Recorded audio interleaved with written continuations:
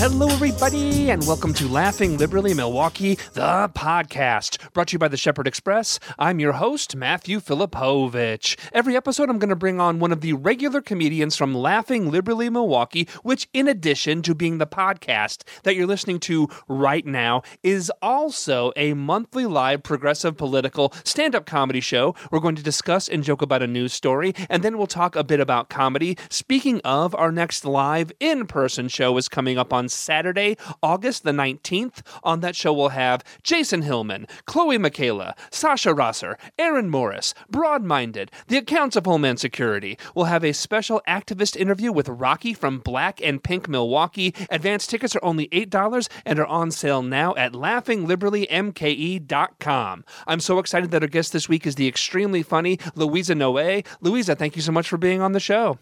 Thank you so much for having me. Hi, everyone.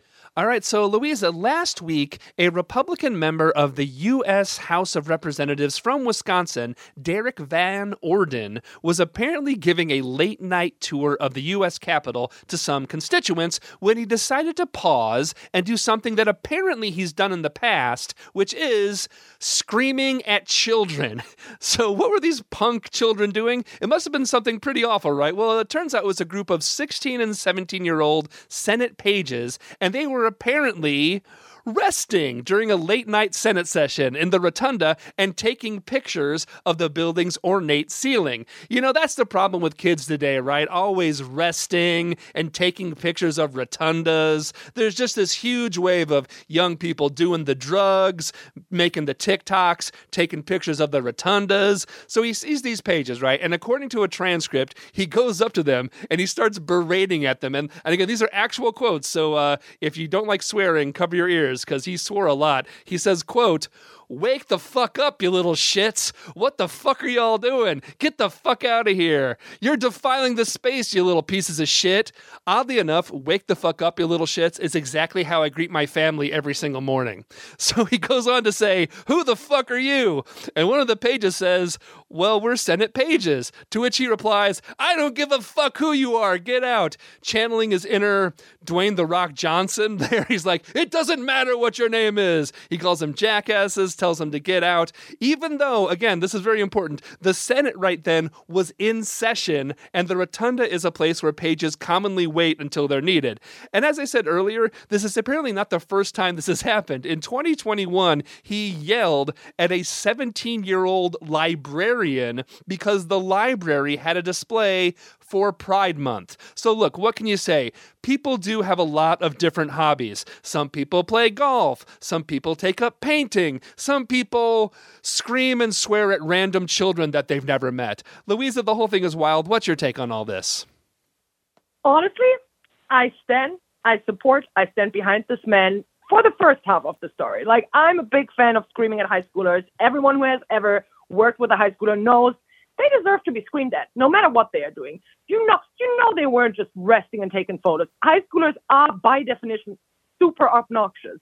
Where he loses me, like, the weird explanation. Like, if you scream at high schoolers, you know you have the, like, respect and support from everyone behind you. Why do you lie about it afterwards? And he was like, "Oh, I'm worried they are desecrating the rotunda. It was a Lazarus in the World War I, Civil War. I don't know. Soldiers may have died there, so I didn't want them to desecrate the area." I'm like, dude, just say, "I'm annoyed by high schoolers. I want to scream at them." Don't make it appear like a moral argument, or don't try to appear like smart and knowledgeable about history.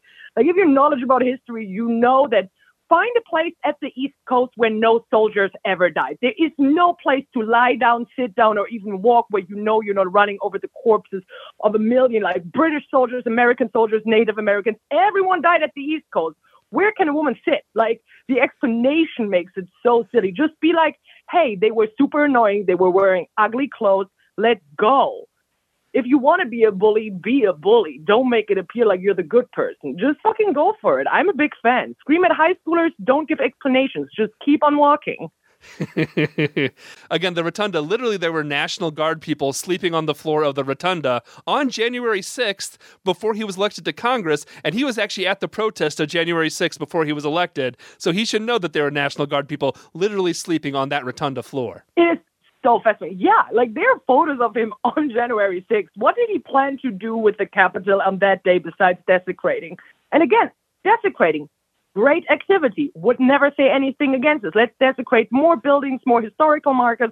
Let's go for it. But don't afterwards make it appear like the moral decision. I want chaos. I want menace. Stand behind it. Don't try to appear like a rational, well-adjusted person. Just go for it. Yeah.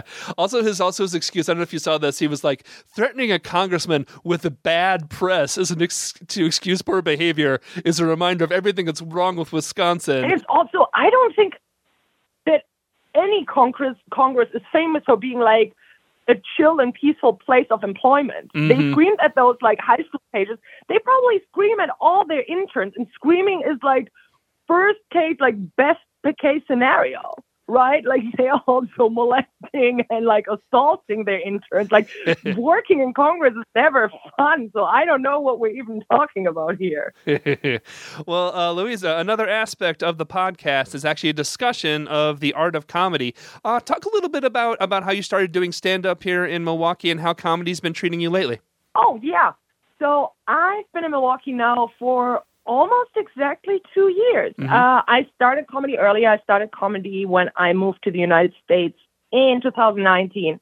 Started doing comedy in Austin, had wonderful 5 months. Then the whole pandemic hit. And yeah, but my 2 years in Milwaukee so far, amazing. I'm super happy to be like part of the scene here. I'm super happy to like get to do comedy all over the Midwest, in Iowa, in Wisconsin, in Michigan. I'm having a great time, and I'm going to be honest, I didn't expect it. Moving away from Austin in 2021, just for anyone who's interested in comedy, you should know, it doesn't sound like a very smart move. That was the year everyone moved to Austin. I was like, I got to go.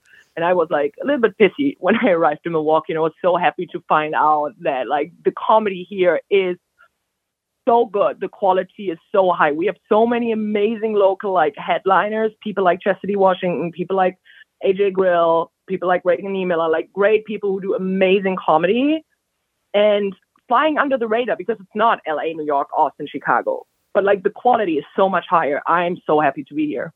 If someone who hasn't done comedy, what would someone be surprised about doing comedy, especially in somewhere like Milwaukee? What would someone be surprised to find out?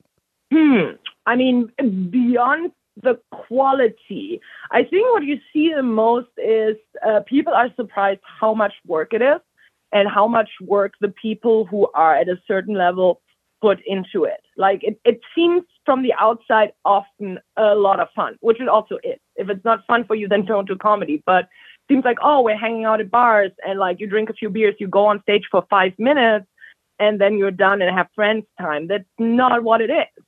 Like every 5 minutes of stand-up been a year of writing, and like everyone is like so focused and so concentrated. It's not as easy as it looks, and it is not as much fun times as it appears from an outsider perspective, maybe. Yeah.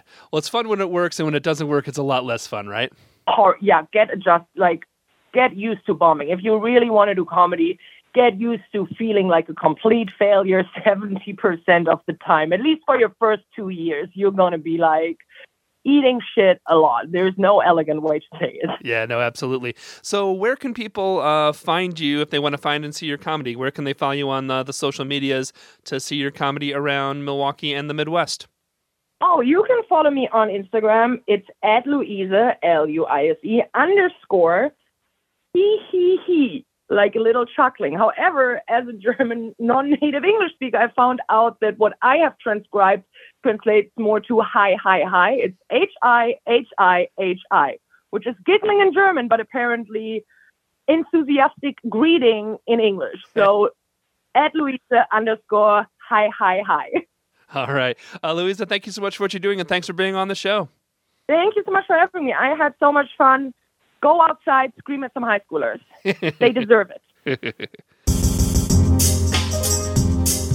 All right, everybody. I want to thank you so much for listening to episode 76 of Laughing Liberally Milwaukee. We have new episodes with a new comedian on the first and third Wednesday of every month. Please subscribe wherever you listen to your podcasts. You can find out more at laughingliberallymke.com. Until next time, take care of yourselves, take care of each other, and we'll see you at the next Laughing Liberally Milwaukee.